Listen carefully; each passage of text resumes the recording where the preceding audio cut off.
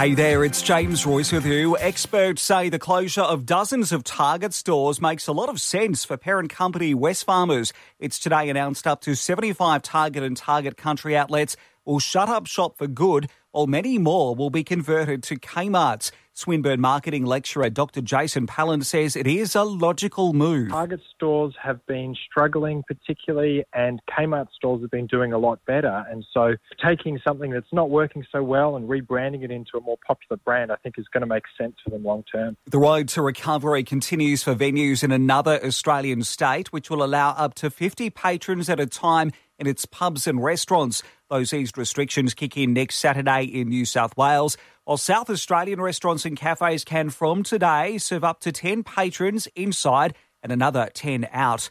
Police have rearrested the driver of an SUV that crashed into a Sydney clothing store, injuring 14 people, with 10 of those taken to hospital. It happened yesterday afternoon at Greenacre. The 51-year-old man's expected to be charged.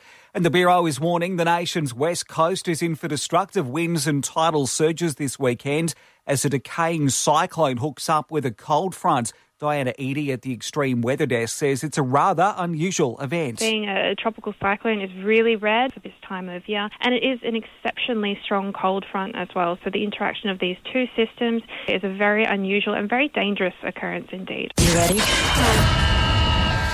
Bulldogs coach Dean Pay has conceded the talks to get Josh Reynolds back to the club have gone off the boil. The now Tigers utility had previously indicated he'd love to finish his career where he started, but Pay says they'll struggle to fit him in the salary cap. From our point of view, it's something that's, it's gone off the boil and we haven't sort of progressed it any further. Still on league, and Rabbitohs flyer James Roberts is hoping to return to training tomorrow after checking out of a rehab clinic. He'll just need permission from the NRL first.